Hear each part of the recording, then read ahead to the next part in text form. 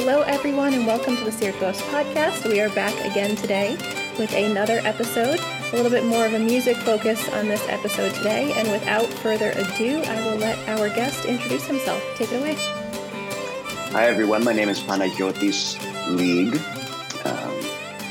I am a musician, a musicologist, so basically an anthropologist of music and dance. And in particular, I focus in terms of my research and also my artistic activity largely on traditional Greek music, dance, and poetry, particularly of the Aegean Islands and particularly the island of Kalymnos, as well as the western part of the island of Crete. And I'm a professor of ethnomusicology at Florida State University in Tallahassee, Florida. And I also am the director of the Center for Music of the Americas at FSU. And do I have any other cool sounding titles? Let me think. I'm also associate for folkloric and musicology studies at the Center for Hellenic Studies in Washington, D.C., which is run by Harvard University. Very awesome.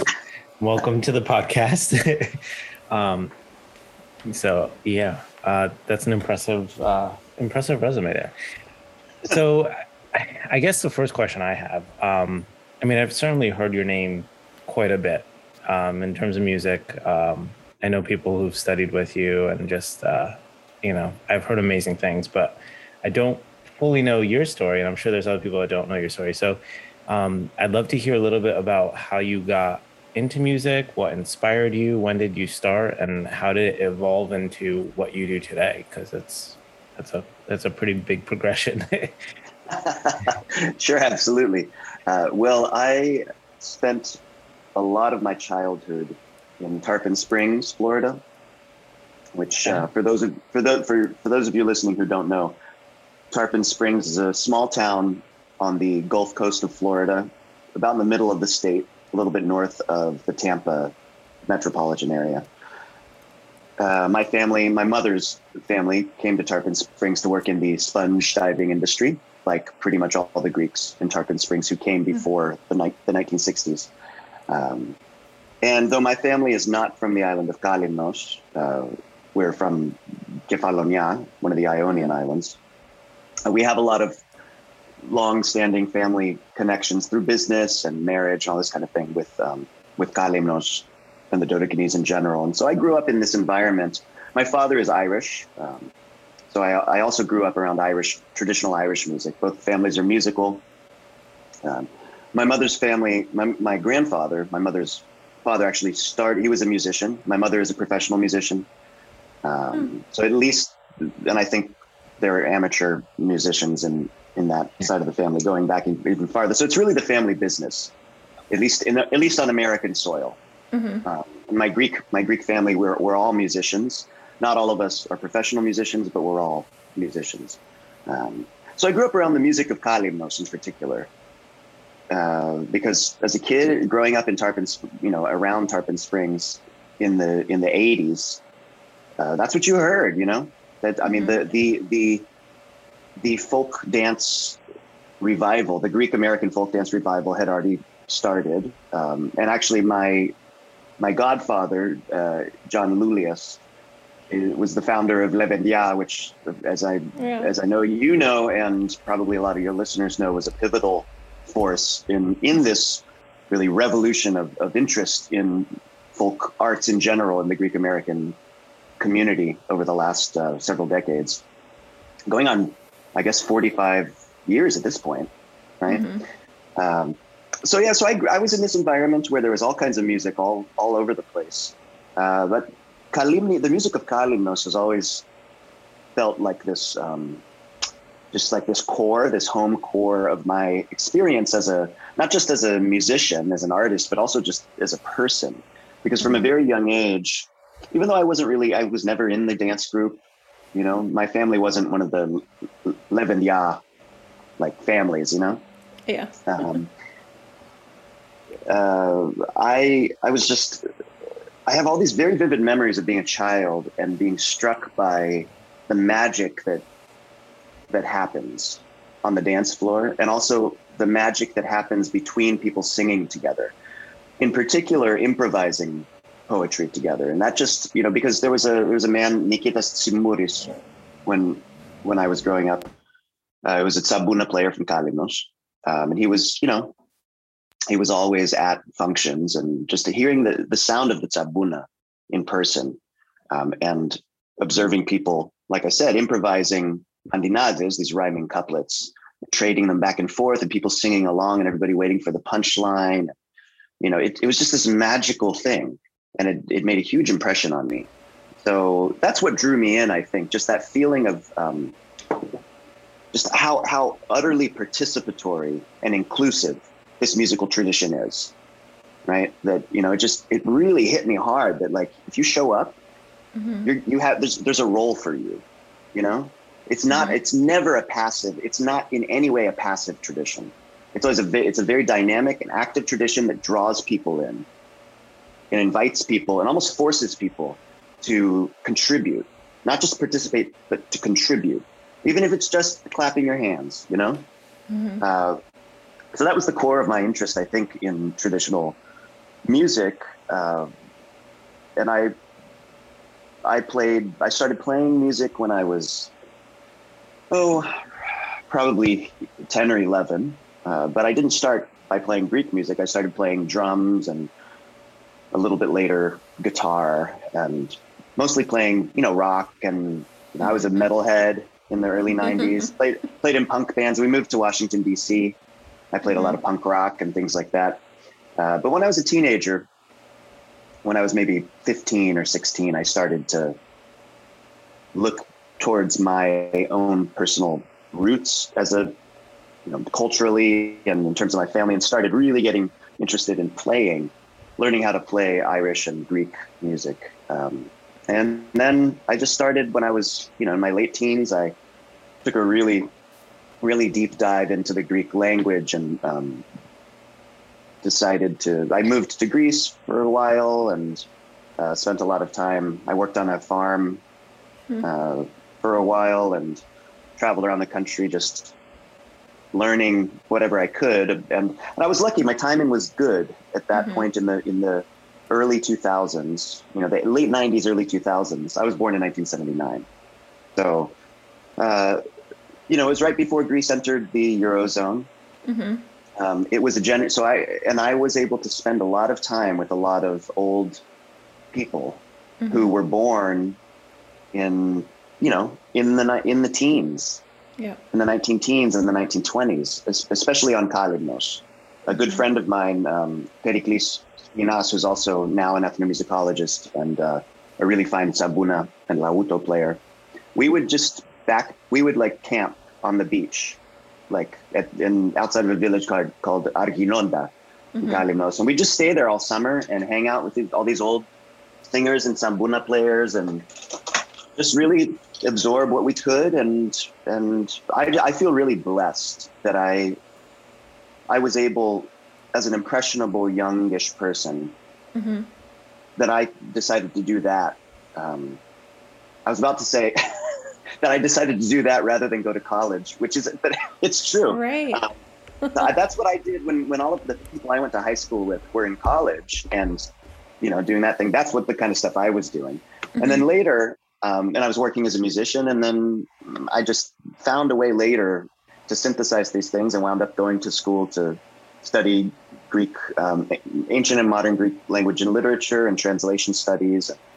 Then I wound up, I was working as a musician, and I was just very dissatisfied on a personal level with with my experience of the world. I wasn't getting enough answers to the questions I had about all this stuff that I love so much. I was doing it all the time, but I wasn't having the kind of conversations that I wanted to have. I didn't have the time or the energy or the resources to do the kind of research that I wanted to do in order to learn for myself, just to understand where all this stuff comes from, to understand why it is the way it is, to understand why it's so powerful and magical and special, and also to understand why it is in such an endangered state in so many ways. And so I decided I learned that there was this branch of study. First, I thought about being an anthropologist, and then I realized that there was this branch of this entire giant field of academic inquiry called musicology and ethnomusicology. And so I wound up going to graduate school and wound up amazingly, and I say amazingly because it is amazing considering the precarious state of the job market in my field. But I wound up getting a job here back home in Florida, but also at Florida State, which is where my parents met. And my yaya actually was part of the first group of Greek immigrant girls to from Tarpon Springs to go to college in the 1940s. And she came here to the Florida State College for Women in Tallahassee. And so it's a wild full circle that now I am researching and teaching about all of these processes at an institution that in many ways defined my family's American story. Yeah. So that's so interesting. That's a long-winded answer, but I am a professor. So I can appreciate that. As someone who used to teach in higher ed, I understand that, and I can appreciate that. It's so interesting that you took the step on that path, and it brought you to where you are today. Now, we could probably debate, if you hadn't done that, would you be where you are today? Who knows, right? We're not here to necessarily debate that, but I had no idea that Florida State had that kind of connection to the Greek culture and the Greek community, and also that it has such a strong program, for this type of study. Do you know how that came about, the history behind Florida State having an ethnomusicology program? Well, the Florida State College of Music is one of the biggest, and I would argue one of the most comprehensive conservatory, like public university conservatories in the United States, and certainly in the Southeast. It's an enormous school with an absolutely stellar faculty in all realms of music. And for a very long time, there was a man here named Dale Olson, who was a pioneering ethnomusicologist in a lot of ways, and who was a specialist in Latin American and Caribbean music, but also was really a visionary about what is possible in the kind of critical study of music as culture.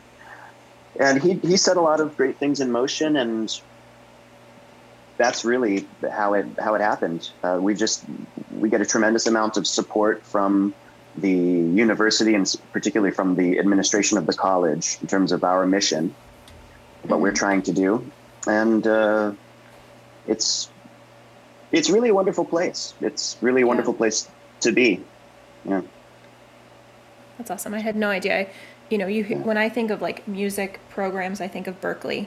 Sure. And I can appreciate that you said, a public institution, because I think there's a big difference between public and private, and the fact that these resources exist at a public institution means it's more accessible even for people who are maybe looking to do their own research or do some studying, or kind of pulling information to support what they might be trying to teach a dance group. Absolutely. One thing I want to hit on that you mentioned is, and I'm paraphrasing here, the fact that there's some sort of endangerment in the preservation, or perhaps there's a need for preserving Greek culture through music. We talk a lot about this, about the importance for preserving Greek culture through dance and how critically important instructors are and maintaining programs. But can you talk to us a little bit more about your perception on that? Sure. And this is I think a thorny issue sometimes, because we have to be very careful about what we mean by the words we use, I think actually, from my perspective, today in 2020, what year is this now? 2021. 21.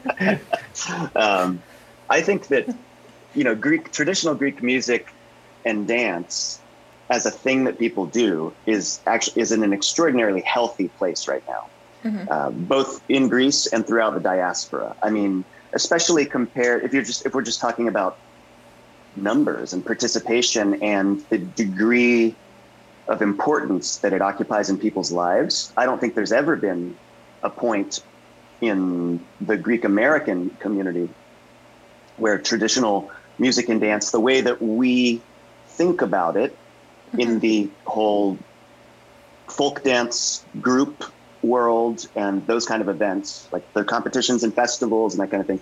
I don't think there's ever been a time in the Greek American community, at least since World War II, at least since immigration laws changed in the at the end of the 20s and turned off the faucet, of migration to the States for 40 years or so.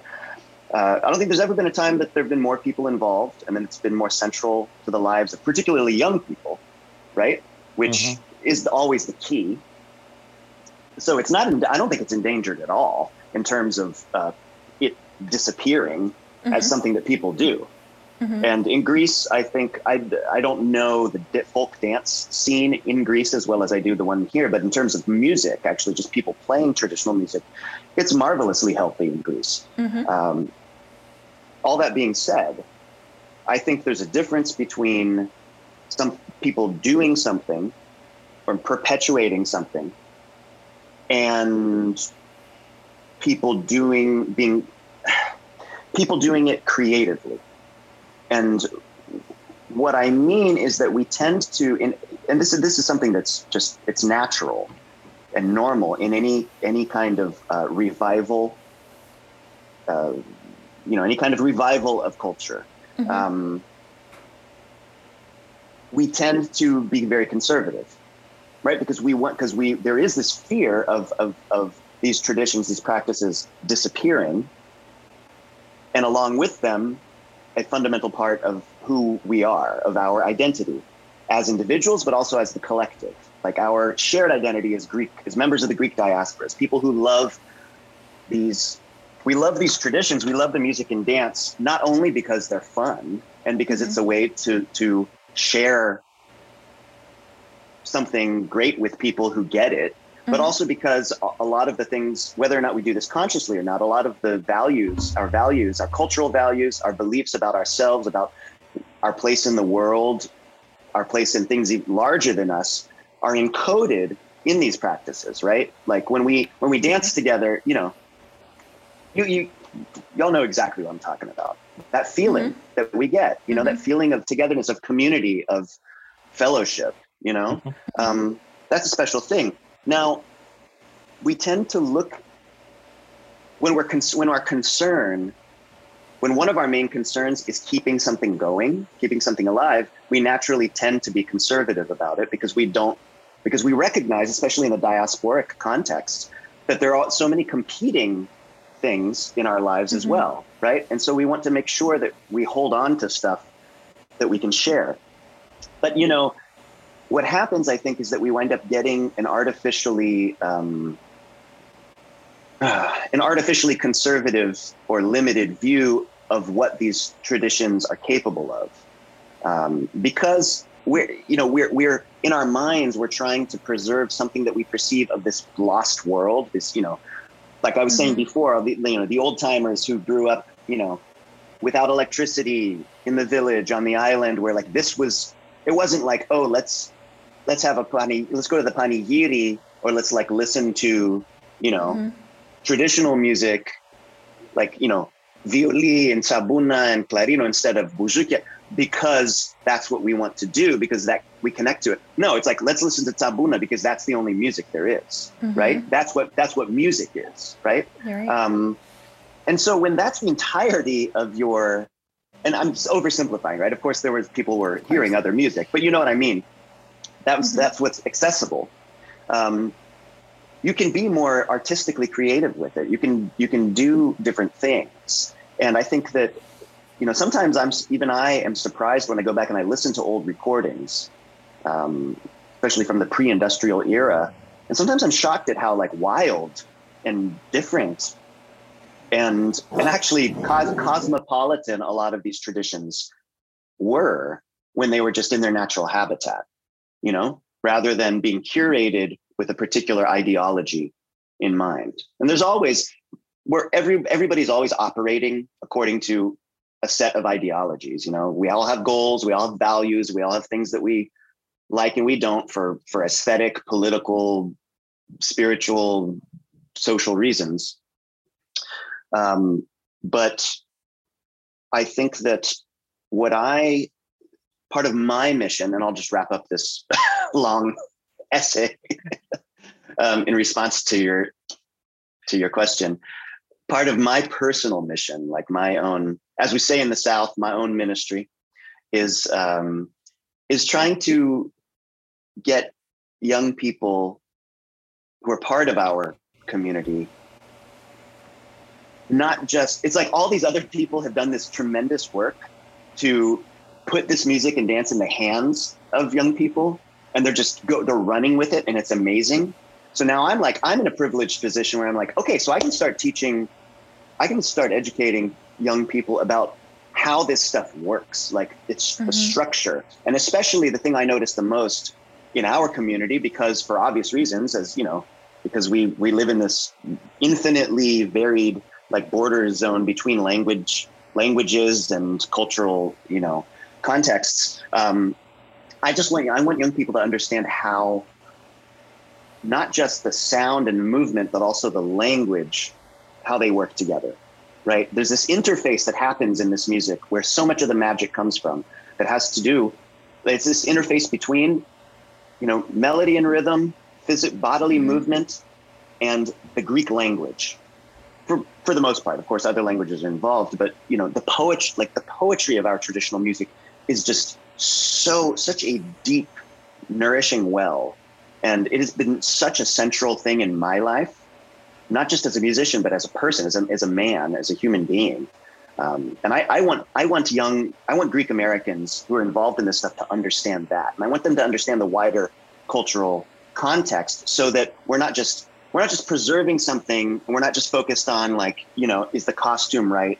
Or are you playing that ornamentation on the violin the way that so-and-so old timer did on this one recording?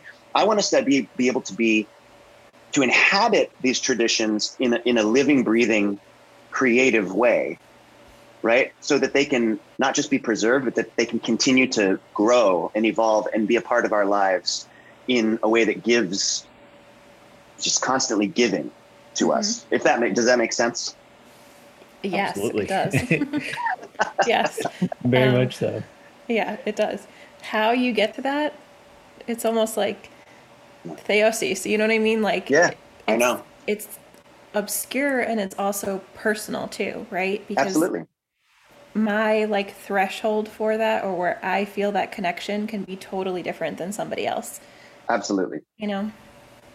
I think that for me touches on such a powerful conversation and I have this conversation a lot with, from the perspective of dance, when we're teaching traditional dance and we're saying that this is the right way to do it, this is the way they did it in the village.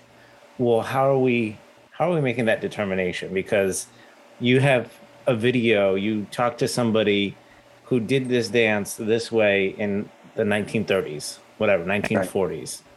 That's how they did it. That's how they did it in that time period. But that isn't necessarily the law that this is the only way that this dance can be done, because you're also taking out personal expression at that point.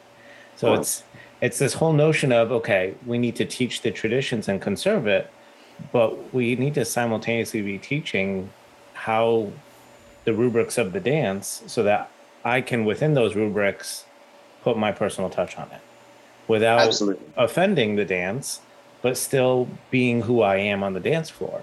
If I want to jump up and wave my hand around and because the music is telling me to do that, there should be nobody on the sidelines saying, oh, no, that's not how we do this dance. So very much so with music, the same thing. If the musician wants to put, some flourishes on this part of the melody, because that's what's speaking to them, if that's within the rubrics of the style or region or, that's how each person puts their touch on it. But then this whole notion of, okay, well, what are we passing down as the right way could just have been somebody's personal expression. Absolutely. So it's important to note, I have this debate a lot with people, but it's important to know that everything we listen to, everything we see, the words that we hear in the song, maybe that was a kind of an improvisational poetry that somebody was singing that day. And all of a sudden that became, oh, well, this is the song. No, that was what moved them on that day to sing those words, and it got recorded. And now, so it's understanding the context that you're learning, and then being able to really break that down for the next people to learn it. Yeah, I couldn't agree more. I agree 100% with everything you just said. There's so many things that come to mind when you say that. And again, I think it's just important for us to think about everything in context, and also remember that the world, that the people, I love your example of, maybe we have like this one record, maybe there's only one record of, a particular song, from this particular place. And it's the only one, from like that somebody happened to record in like the 1950s or whatever. And maybe it disappeared and it's been revived and people are doing it again. But, it could have been like, maybe there's mistakes on it, maybe like somebody, right? I mean, that's one of the things, like in the music of Kalymnos, which I know of all the Greek traditions is the one I know the best. We have countless examples of this. I mean, the Kalymnian music is very interesting in that almost the entirety of the repertoire, well, there's two things. The Tabuna repertoire has a lot of indigenous stuff, like that's only played in Kalymnos. But in terms of the violin and lahuto music, pretty much every piece of the repertoire is not just from somewhere else, but is explicitly, like people are aware of it. Like we call the different songs like okotikos, like from Kos, or lyricos, right? Whatever, there's all these songs from Asia Minor that, but even some of the really common melodies that are known in other places in Greece, you can always tell if you're hearing the Kalymnian version because there's something weird about it. There's always like an extra beat, or there's an extra phrase, or we do some strange twist and turn. And it's largely because there were a couple of very important kind of larger than life musical figures on the island in the middle part of the 20th century who just came up with their own versions. And we don't, maybe it's because they were learning stuff by ear. Maybe they heard somebody from wherever, from Nishiros, play this particular tune.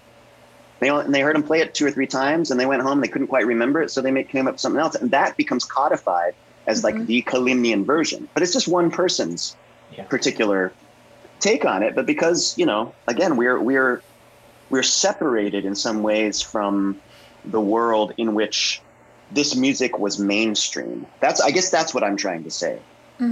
Right? Yeah. It's not like there's no hard and fast, like this stuff was everything and then all of a sudden it disappeared. No, but there were these points in the relatively recent past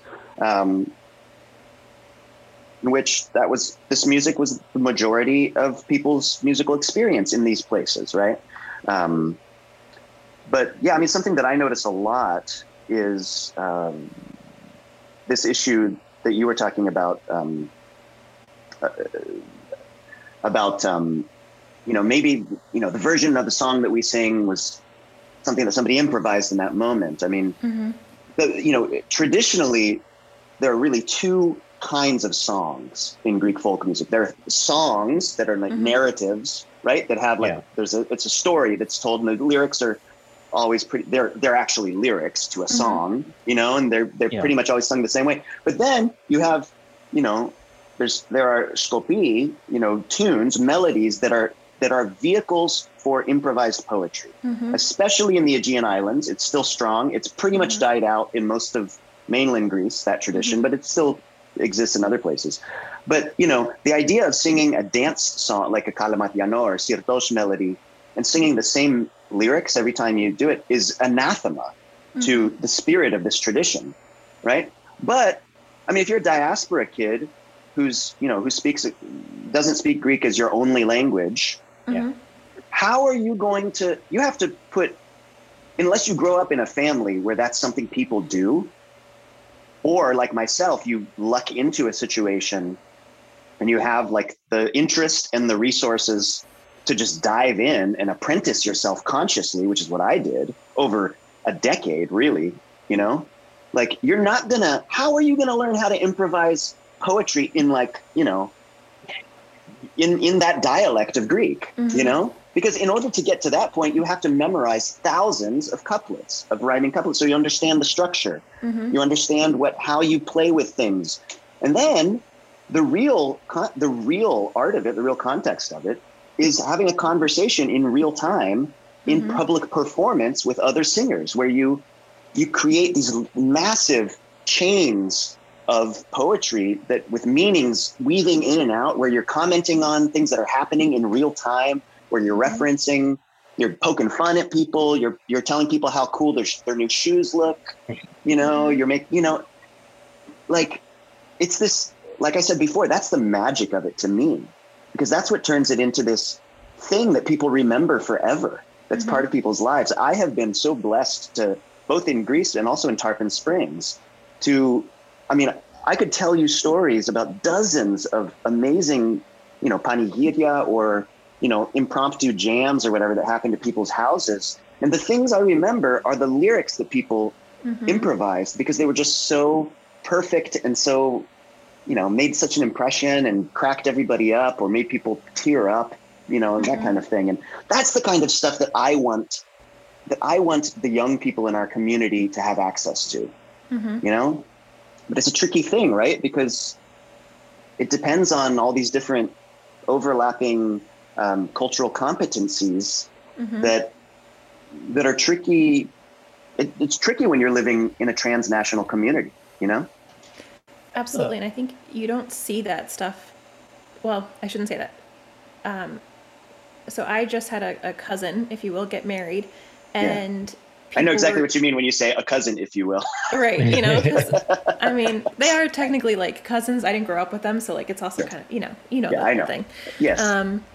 And people sing Mandinaves at the groom's house, the bride's house, as they're walking to the church. Right. Yeah. And generally the people who do this are the older people in the family. Yeah. And this time, of course, the older people did it, but also some of the younger people wrote Mandinaves. And it's so, it like blows my mind every time it happens, because I'm like, you don't see that often. You know, you see like the Thea like doing it, or whoever it is, like probably somebody in their 60s.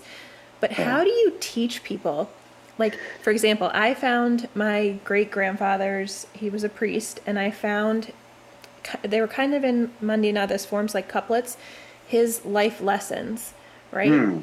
And even my mom, born and raised in Greece, was having a hard time explaining to me how he was using the idiomatic expressions, because culturally, right, that time that he was writing in doesn't exist anymore. Absolutely. So how do you teach that? How do you get non-Greeks to understand like the culture behind that? Well, I'm not sure. Well, first of all, I don't think you can teach. Well, you can teach. I mean, you know, for example, I taught Greek. I taught modern Greek for many years at Hellenic College in the undergraduate institution that's connected to Holy Cross, the seminary in Brookline, Massachusetts, the Boston area. And Mandinaves were one of the, and I mean, I still do. I taught a summer course for them this summer, and I use Mandinaves every single day, because they're a great way to explain grammar and syntax, and how the Greek language is very flexible in terms of where you put things, and you know, because they're compact. You know, it's 2 lines of 2 15-syllable lines. They rhyme, but they always have, like I said before, a punchline. You know, there's always a message. There's always so you can see how the language, how you can construct meaning, and sometimes extraordinarily deep meaning, in a very short, a small package. So if you're talking to people who speak Greek or understand some, or are learning it and are thinking consciously about the nuts and bolts of the language, that's one way that you can at least expose people. But, you know, I mean, really when it comes down to it, the only way to learn how to live for periods of time through that art form is to just be around it And there are very few places in the world now, in the Greek world, where it's still a living, breathing tradition. I mean, really, I mean, Crete, pretty much everywhere in Crete is the place. And then in some of these places like Karpathos, where people still do improvise on a larger scale. But it's really, you know, Crete is I think the last remaining stronghold of this stuff being embedded to a very large degree in people's lives. And that's a very interesting point, because as you know, as Evan was saying earlier about individual expression, you know, how do you preserve something, a tradition, in an immediately recognizable form that is absolutely what it is, incontrovertibly what it is, but still has all this room, all this space for individual creation and expression. And my absolutely favorite example of this, I think at any point in time, it would be one of the strongest examples in dance, is the way that men dance the sirtos in Kissamos, in the western part of Chania in Crete, where it's one person dancing at a time, with the person holding them, following their steps. They're doing the basic, they're doing endless variations, improvisations on the basic sirtos, you know, chanioticos, you know, sirtos pattern. But if you watch a line of men, a parea of 9 or 10 people who, you know, grown up together, who have been dancing together at probably 90% of the times they've danced in their own community. They've danced with that same group of guys, you know, like you watch those 10 people and they can look like they're doing 10 absolutely different. Like if you don't understand the grammar of the body language, it just looks to you like they're just doing whatever. And this guy is doing whatever in a way that is like universes away from what the next guy is doing his whatever, right? So one guy can do flashy, crazy stuff. Like, I mean, there's this famous guy, Babis Sideris. I don't know if you guys, Sidera, his nickname. He's all over YouTube. He's a guy from Castelli who just does amazing acrobatic, crazy stuff. But then, you know, you could see somebody, I have a friend who like danced, he's just like, he barely moves, you know, and he does this thing with his shoulder, you know, like in his feet barely lift off the ground. But he's like, it looks like he's flying through space when he dances, because he has this amazing body independence. You know, some people are like low down to the ground and doing, there's one old guy from Lusaquiez and Kissamos who's dancing, who does these crazy, like, you know, does these like spins and stuff when he's dancing the Chaniotico.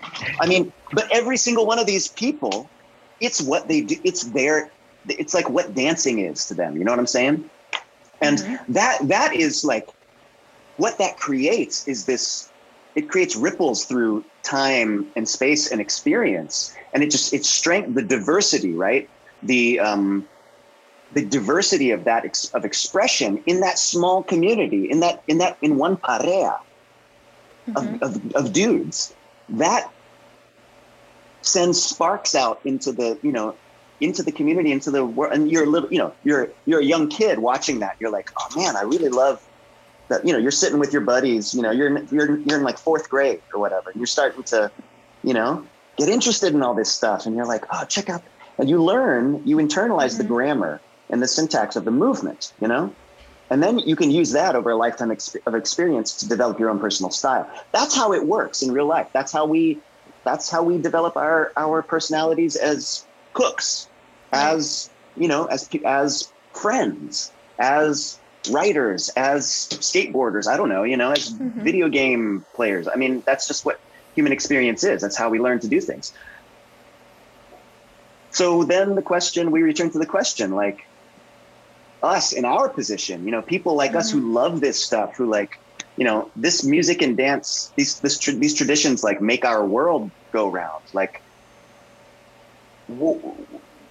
what conscious decisions do we make in order to keep this stuff going, keep it in our lives, keep it in other people's lives, but also try to, as educators, as we all are, now we're entering into a different life stage, where we're starting to become, elders. We're starting to become Thea and Theos stuff. You know what I'm saying? Yeah. Like we have a tremendous responsibility. Yes. We have a tremendous responsibility to make sure, I believe, I'm just speaking for myself, right? But this is an opinion I've come to after decades of really active, conscious involvement with this stuff. My golden rule for myself is that every time I do any of these things, I must do them according to what I believe are the underlying, like, what is the underlying bedrock of like cultural values that they represent.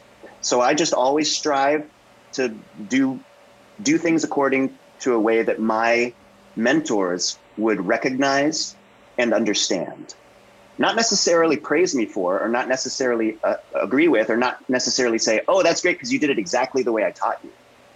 But I want to feel like I'm in dialogue with everybody currently who's doing these things, but also with all of my mentors and heroes and all that. And so, essentially, I mean, at the core, I think that's what we always have to do. We always have to be thinking that way. And, we can't expect every young person who has talent for this stuff to care about it as much as we do. Sure. I fully recognize that I'm a bizarre outlier, that I care about this stuff so much and I think about it so hard and I obsess about it, but I do think that, it does inspire young people, and I think it's important that our young people know that they have people they can come to for information and for connections and for resources. So there's so many things that I want to touch on. But so one of the biggest things in what I'm hearing you say that just keeps like ringing for me is just that whole notion that, maybe, I guess the way I would put it is, so many of our kids are introduced to music and dance from this very regimented kind of approach. This is the song, this is the recording of it, the one recording I have of the one song, and this is the dance that goes to that song. And on the third sequence you're going to do a kick here, and you're going to do a turn on the fifth sequence. And that's how so many of our kids are taught what dance is. Right. But listening to you talk about how to express yourself and the improvisation, and just there's the whole living side of dance. So there's that very structured side that most of our kids are taught, whether we're preparing for performance and everybody has to look perfect. But I think even with performance and competition, we've been seeing and learning that the groups that embrace this whole natural, organic side of what Greek dance is, they're the ones that are really thriving, and they're the ones that are succeeding. So being able to bridge that and teach our next generation the whole living side of dance, to me is like everything. That is not just dance, music too, but it just, like, I have chills the whole time you're talking about it, because it's magic. Powerful when you get the opportunity to really experience that. When you're I mean, for me it's the dance side of it, but it's when I'm dancing and I get that bond with the musicians, and my favorite is when they come off the stage. Even better when they're unplugged from the stage and they're in the middle and I'm dancing around them, and it's all, it's just this back and forth between what the dance is doing and what the music is telling us to do and what the dance is telling the musicians to do. And this, there's words because they're singing and they're, but it's this whole dialogue that happens that and you don't even have to think about it. It just happens so naturally and organically. And that is when the magic happens. And those are the moments that I seek out, because you can't recreate that. You can't force that. You can't, it's just, I don't even know how to describe it to somebody, because I'm like, I'll bring you to that moment, but you have to be the one that jumps Yes. off the cliff and experience Yes. it. Like, you have to take that Absolutely. leap of faith and let the music just catch you and like lift you up, because that's what happens. And that is like when you, to me, like that's the crossover moment where you're like, okay, I'm hooked. I love Yes. it. And Yeah. that, no, go ahead. No, so I totally agree with you. And I think you hit right on the head, you know, a nail that I was trying to position in the right place, you know. I just moved, and so I've been hanging stuff on the walls, and so I'm thinking in these kind of metaphors. But actually, just thinking about metaphor is a good way to talk about it. But yeah, I think that the best thing that we can do ultimately, those of us who know, who have something, right? Who have, you know, as we say, a litaraki to put on the pile. Like we have to make sure that we cultivate these spaces, these welcoming, open spaces where everybody is invited, not just to participate, but to contribute, no matter what that means, just by their presence, just by sharing their energy. You know, even if you don't know how to dance yet, or you're shy, or you don't know this particular dance, just be there, and don't watch from the corner. Come up and like hang out, be in the presence of it, feel the vibrations, you know? And so we need to, I think we just need to, if we have a community, we're scattered throughout the world, but whenever we can get together, whenever we can make stuff happen, we have to make those spaces, we have to bring them into being, we have to cultivate them and make sure that they are, like I said, open and accessible and welcoming, because that's how it's going to survive, not just survive and not just thrive, but that's how it's going to be, or rather it's going to survive and it's going to thrive by becoming an integral part of the next generation's life experience and what it means to them, not just being Greek or whatever that is. I mean, every day that goes by, I have less a firm sense of what that kind of stuff even means, but just being, or not even thinking in those terms, just like, this is a thing that I love, that means so much to me, that like has enriched my life in an unimaginable way. And I want other people to have this experience, but it's not and I also want people to understand that it's young people to understand that you don't have to like have, you know, been raised on your yaya's knee learning Mandinaves in order to like understand and feel it and contribute to it, you know. And that's what I was going to say about metaphor. You know, I love this word. I mean, metaphora, as we all, as you know, anybody who's like hung out in Greece knows. I mean, that's the word for like moving stuff physically. I mean, that's what a moving van has on its side, right? It says metaphors, you know, metaphores. But what is a metaphor is just, I mean, literally this Greek word means understanding something new by taking the furniture, the mental furniture that you have from a lifetime of experience, and transferring it from this old, familiar, comfortable place to the new, strange, you know, ununderstood, not yet understood place. And by living in that new space with the stuff you've brought with you from your life, you learn to understand that space. It's just like moving from one house to another.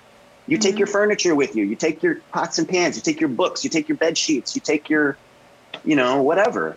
And that stuff inhabits the new space, and it becomes your life, right? And so that's how I think about these traditions, right? So if we can all do that together, we can bring, but it's not like trying to become a different person. It's not like trying to become more traditional or more Greek or anything. It's taking who we are, our values, bringing them, and I'm, you know, for, you know, young people, like, you know, bring who you are with you to this to this space that we, your elders, you know, are cultivating and inviting you to, because we want you to be part of it. We want to share all this together. So that's like what I'm always trying to get, you know, to give and to cultivate and that kind of thing. And so I, like, as a musician, you know, I made this decision. The decision was kind of made for me by circumstance, but I decided to lean into it. I made a decision to even though it means that there are far less musical situations that I can participate in, it means that I can go deeper into the things that I want. I only play music from Kalymnos, like in terms of Greek music. I play Kalymnian music. I play music from Western Crete. And I mean, I did a lot of research on Lesbos for my dissertation. And so I know that music very well, but I can play the tunes, but I don't do it the way they do it. I wouldn't call myself somebody who plays music from Mytilene, you know? I play music from Kalymnos. I know that music really well. I speak the dialect well enough that I can improvise the poetry the right way. I've had, countless experiences there playing with musicians. I know that stuff. I know the stuff from Kisamos pretty well. My two people who I've played the most with are people who only play those two things. And that's my personal way of ensuring that when I do those things, I know what I'm doing, right? Yeah. It means I don't, So when I wound up going to things like, I've never been to FDF actually. I'm hoping to do that. Oh, really? Interesting. Yeah, I would love to talk about the dance festival thing as well. But when I've been to HDF several times, and some of the regional things, and I love exactly what you were talking about, like just my musical participation at those things, unless I'm playing for like Levendia, from Tarpin, is just kind of being available to hang out and like sit until 4 a.m. in the hallway or in the lobby and just jamming, and that's what I can contribute, I think. Because I'm not the kind of musician who you're going to hire to like play a suite of music from Thraki and then a suite of music from Epiro and a suite of music. I mean, I can learn the tunes and do them, but I also don't really want to do that because there's people who'll do it better than I do because they know that music, and so it's funny what you said, Evan, about the dance. I think it was, I can't remember which one of you was saying this, but seeing how like the groups who are less rigid about things tend to be the ones who are thriving. I mean, I remember the first time I went to one of these festivals, which I think was HDF in probably 2005 or something like that. Oh no, I'm sorry, that's wrong. I meant 2012 or 2013 or something like that. I was thinking, how old was my older daughter? And I was confusing what year she was born. But I remember, we went with Levendia, and it was Levendia, it's all these Kalymnian kids, and we did Kalymnos and then like Kos. So it's radically different, right? To us, Michalis and I, my buddy Michalis Kapas, this wonderful violinist from Kalymnos who I play with, we like broke our heads like trying to get the stuff from Kos right, because we wanted it to sound like the kids were used to dancing on the recording, right? Yeah.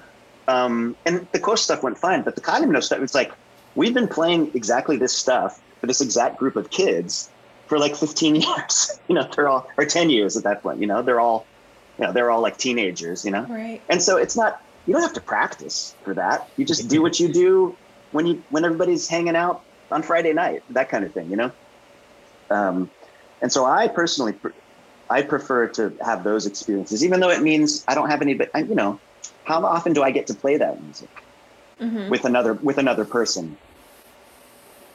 Once a year, maybe? Yeah. But I think like there's something powerful about that, where we're not creating dance programs. We're not creating music programs.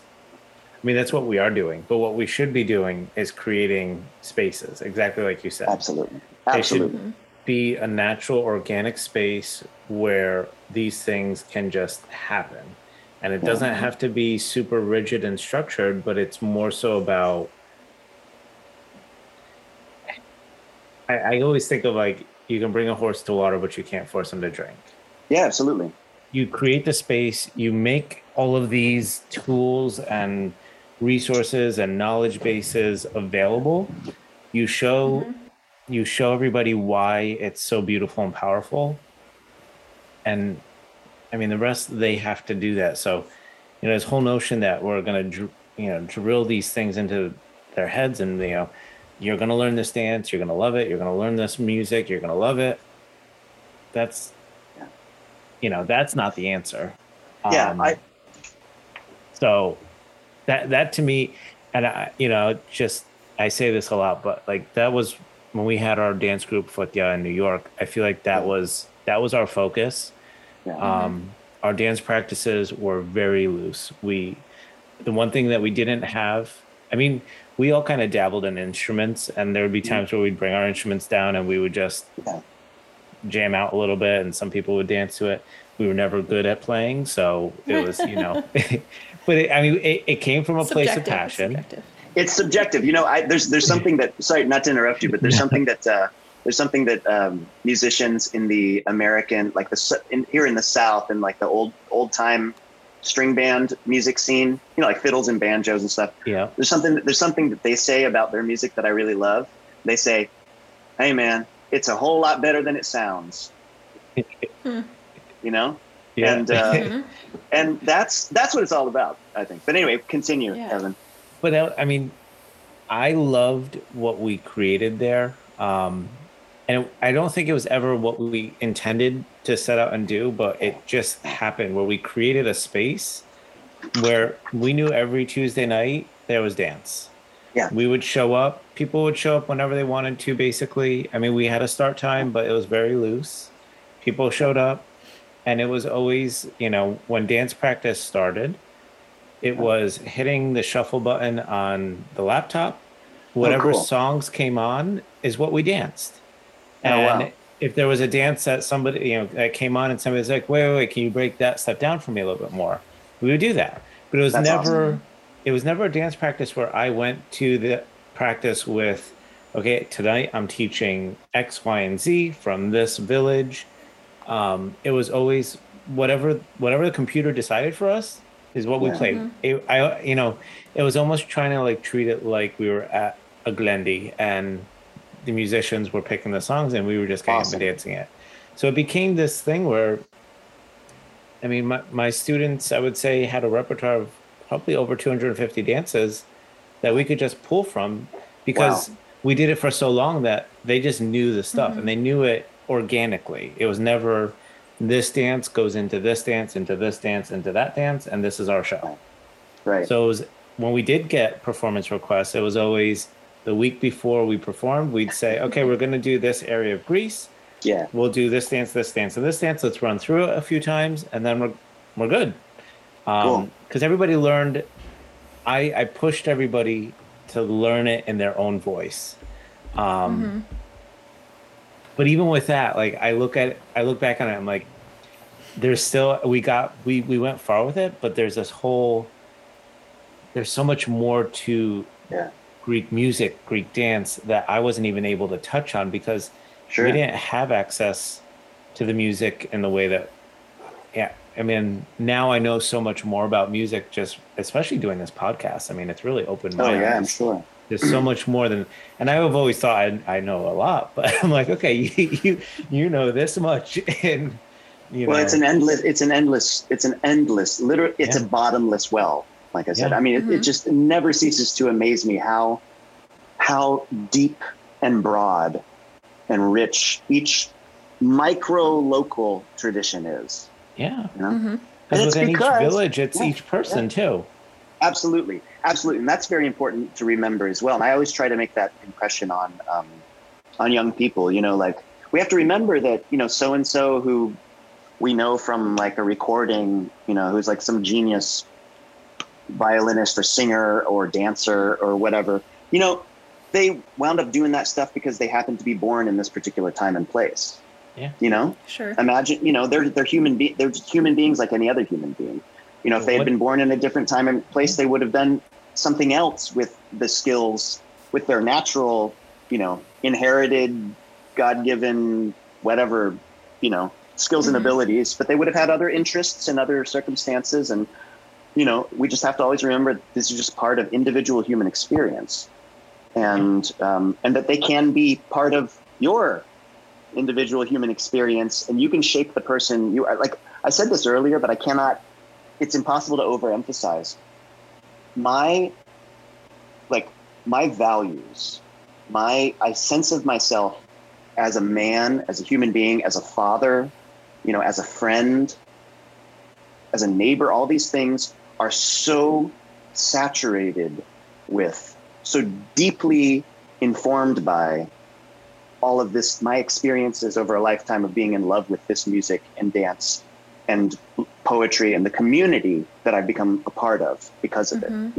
It really is, if not the anchor, one of the primary anchors of my life, and it's an anchor, which means that it's something solid and real and tangible, but it moves. It moves with the current, Yeah. I think that focus on community is so important, because imagine if you didn't have that community in your formative years, you would, we wouldn't be here. None of us would be here, right? Absolutely. And in our season 1 wrap up, Evan and I were out in Arizona, and we're getting kind of deep about community and truly what that means, and how being welcoming and bringing everybody in, regardless of ability, interest, like desire to be up there and dancing. Yeah. Dance is so much more of a community than I think we have ever really realized it to be. And when you all said, like, you can bring a horse, but you can't make it drink the water, right? But you can put salt in its oats. You know what I mean? And that is a strong community, being welcoming, treating everybody treating people with respect, and fostering a strong community is going to help perpetuate that. And I think, absolutely, when we haven't been to HDF. I'm on the HDF planning committee this year, so I'll definitely be there this year. Oh, great. I'll be there.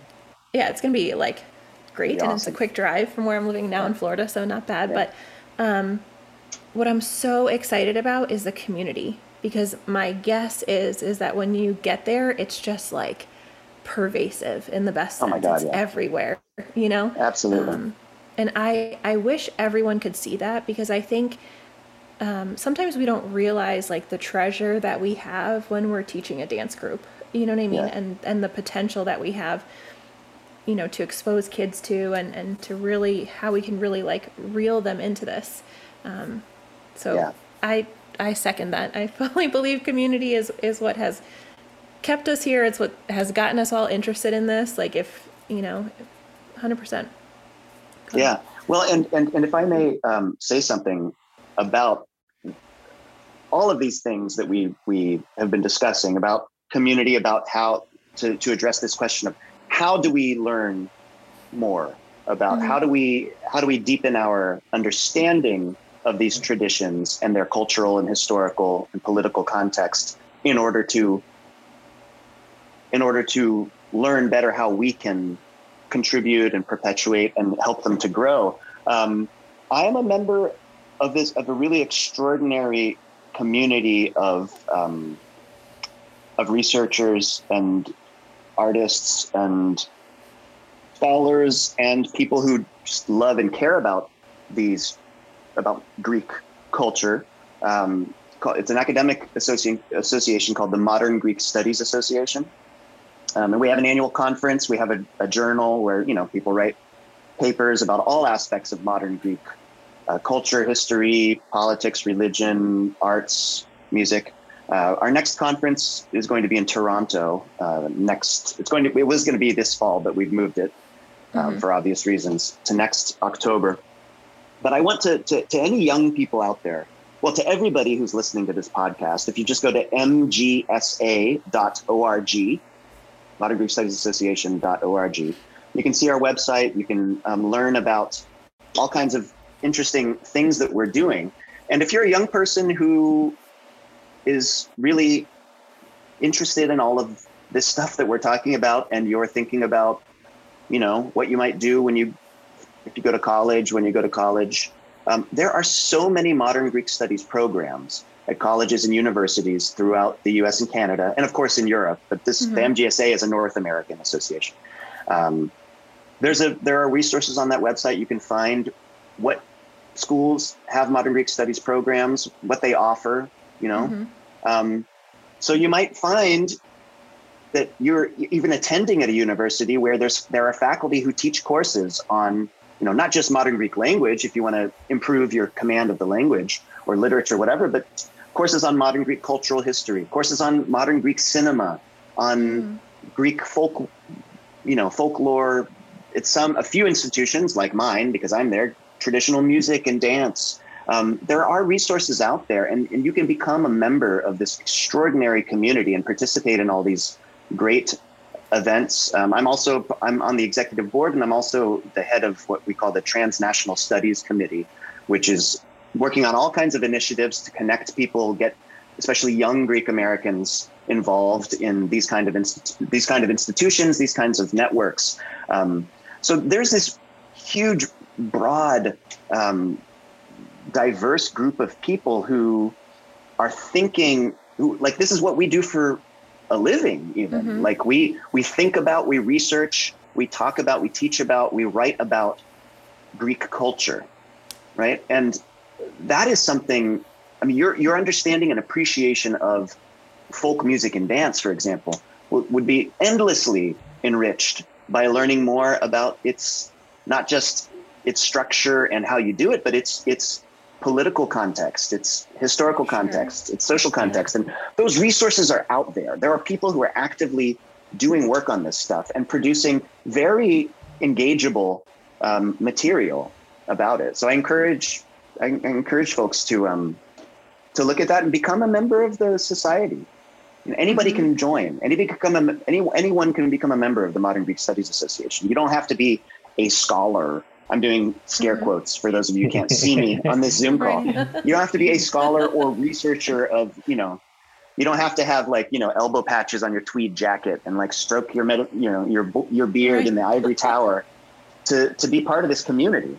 And the reason I brought this up, aside from just telling people that that's a resource, and by the way, we also have a portal on the website that's a collection. We update it all the time of any media that we know about that is about the Greek American experience. So books, articles, movies, podcast. I'm going to put this podcast on there because now that it's on my radar. So there's so many resources out there because it's again about cultivating this space, this welcoming space. So yeah, and it's so amazing for sharing that, because I had no idea it existed. I opened up a browser. I was like, I'm going to join that, Awesome. But these professional organizations, you're right, are places where resources can completely support what you maybe want to do or can help to guide you, as a nurse, I rely on professional organizations all the time to support my work. So it's amazing to see that there's one that exists for the space that we're talking in, because how great is that? All the resources and vetted resources, right? We've talked countless times on this podcast about Google and YouTube, and yes, that's a place to start. But if you are reviewing literature, that is not where you should be ending, right? So yes, and I say literature in the greatest sense of things, but of course. Oh, that's awesome.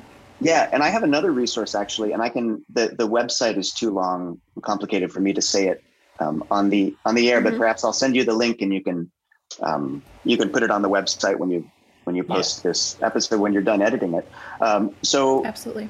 So I did my PhD at Harvard University, and I was working.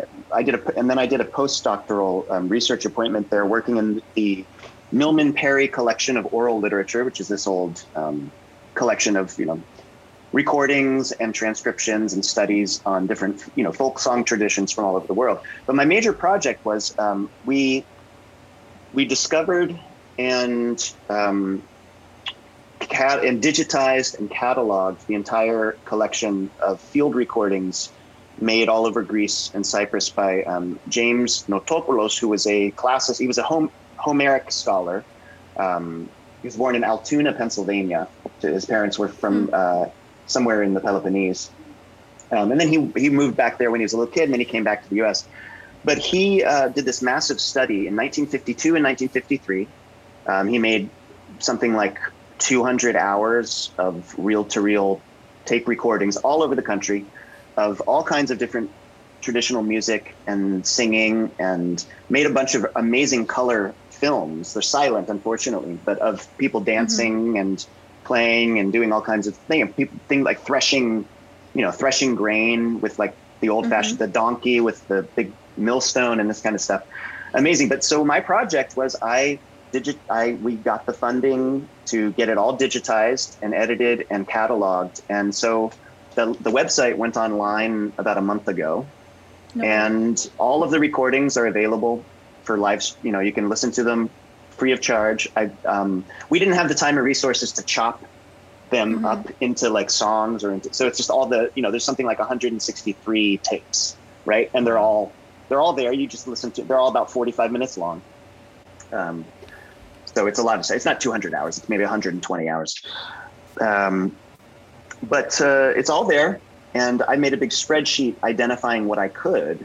But there's a lot of stuff that I wasn't able to, that I still don't know. I mean, I'm getting emails every day from people who've seen it who are like, oh, by the way, I noticed you didn't fill in the stuff about Pontian music because I don't really know anything about it. And, and so, oh, by the way, this tape, I can tell you exactly what the names of these songs are and what the dances are. And oh my God, that's somebody from my village who's singing. I recognize their voice, I had countless experiences like that when I was when I've been going back to Crete and doing field work there, because Notopoulos visited and made recordings in many of the villages that I frequently visit, where I have friends. And I was able to literally hand like little zip drives to people and say, look, on this little drive, there are color photos and recordings, hours of recordings of your grandfather and his parea singing in 1953, in May of 1953, So this resource is out there. So y'all who are listening, if you look, we'll have a link, I guess, on the website if possible. But if you also want to Google it, it's the Notopoulos, Notopoulos, the Notopoulos collection of modern Greek ballads and songs, and you'll find it if you Google it, but we'll have a link as well. It's an amazing resource. And like I said, you can download that spreadsheet. And if anybody listening to this notices, has information about anything that I didn't put in there, or if you notice any mistakes that I've made, I've already found many. Please drop me a line and let me know. My email is there on the website. So you can, I mean, these are the kind of things that I'm trying to do. And as director of the Center for Music of the Americas at FSU, we do educational programming, we do put on concerts, we do online stuff. My mission is very broad. It's music of the Americas, like basically from the southern tip of South America to the Arctic Circle. But I am planning, hopefully, fingers crossed, I am planning to do something about Greek American music and dance in the spring, if not this spring, then maybe the following spring, around the time that HDF happens, because there'll be so many people coming down to this part of the world that I think we could put together a really cool event here at FSU. Even I'm just like dreaming aloud right now, but just to show our community what we're doing. And and when I say our community, I don't just mean the Greek American community or the Orthodox community or whatever. I mean the people we live around. Like there's this amazing thing happening in Greek America right now around these traditional art forms, and I guess just to summarize that line of thought, I've found myself in a position because of my chosen profession and just the circumstances that I'm in, where I can take that energy and that awareness, that consciousness of that magic, that we've been talking about, and try to let it guide me towards doing other work, that amplifies and uplifts, and that amplifies what the stuff, because it's gorgeous and beautiful. And I know for a fact, I mean, we all know plenty of people who are not of Greek heritage who love this stuff just as much as we do. It's not something that's it's, DNA has nothing to do with it. Exactly. So I try to let that guide me too. When we talk about creating these welcoming participatory spaces. It's for everybody who wants to engage with it, who wants to put in the time and effort to learn how to engage with it in a way that is mutually productive. Mm-hmm. So. And it's such a beautiful thing to see somebody engage with it, especially somebody who was sort of not forced into it by default of being a kid in Sunday school and going to church and all this kind of stuff, right? It's just, like, I'm thinking about people Evan and I know, even from upstate New York, who were in, like, the folk dance community. And they just, I mean, they would just come to our lessons because they just loved it. You know, it was, like, such a joy for them. And sometimes you don't see that with the people who are born into it, you know? Sure. Yeah, I mean, I've often thought I would love to. So here's a dirty little secret.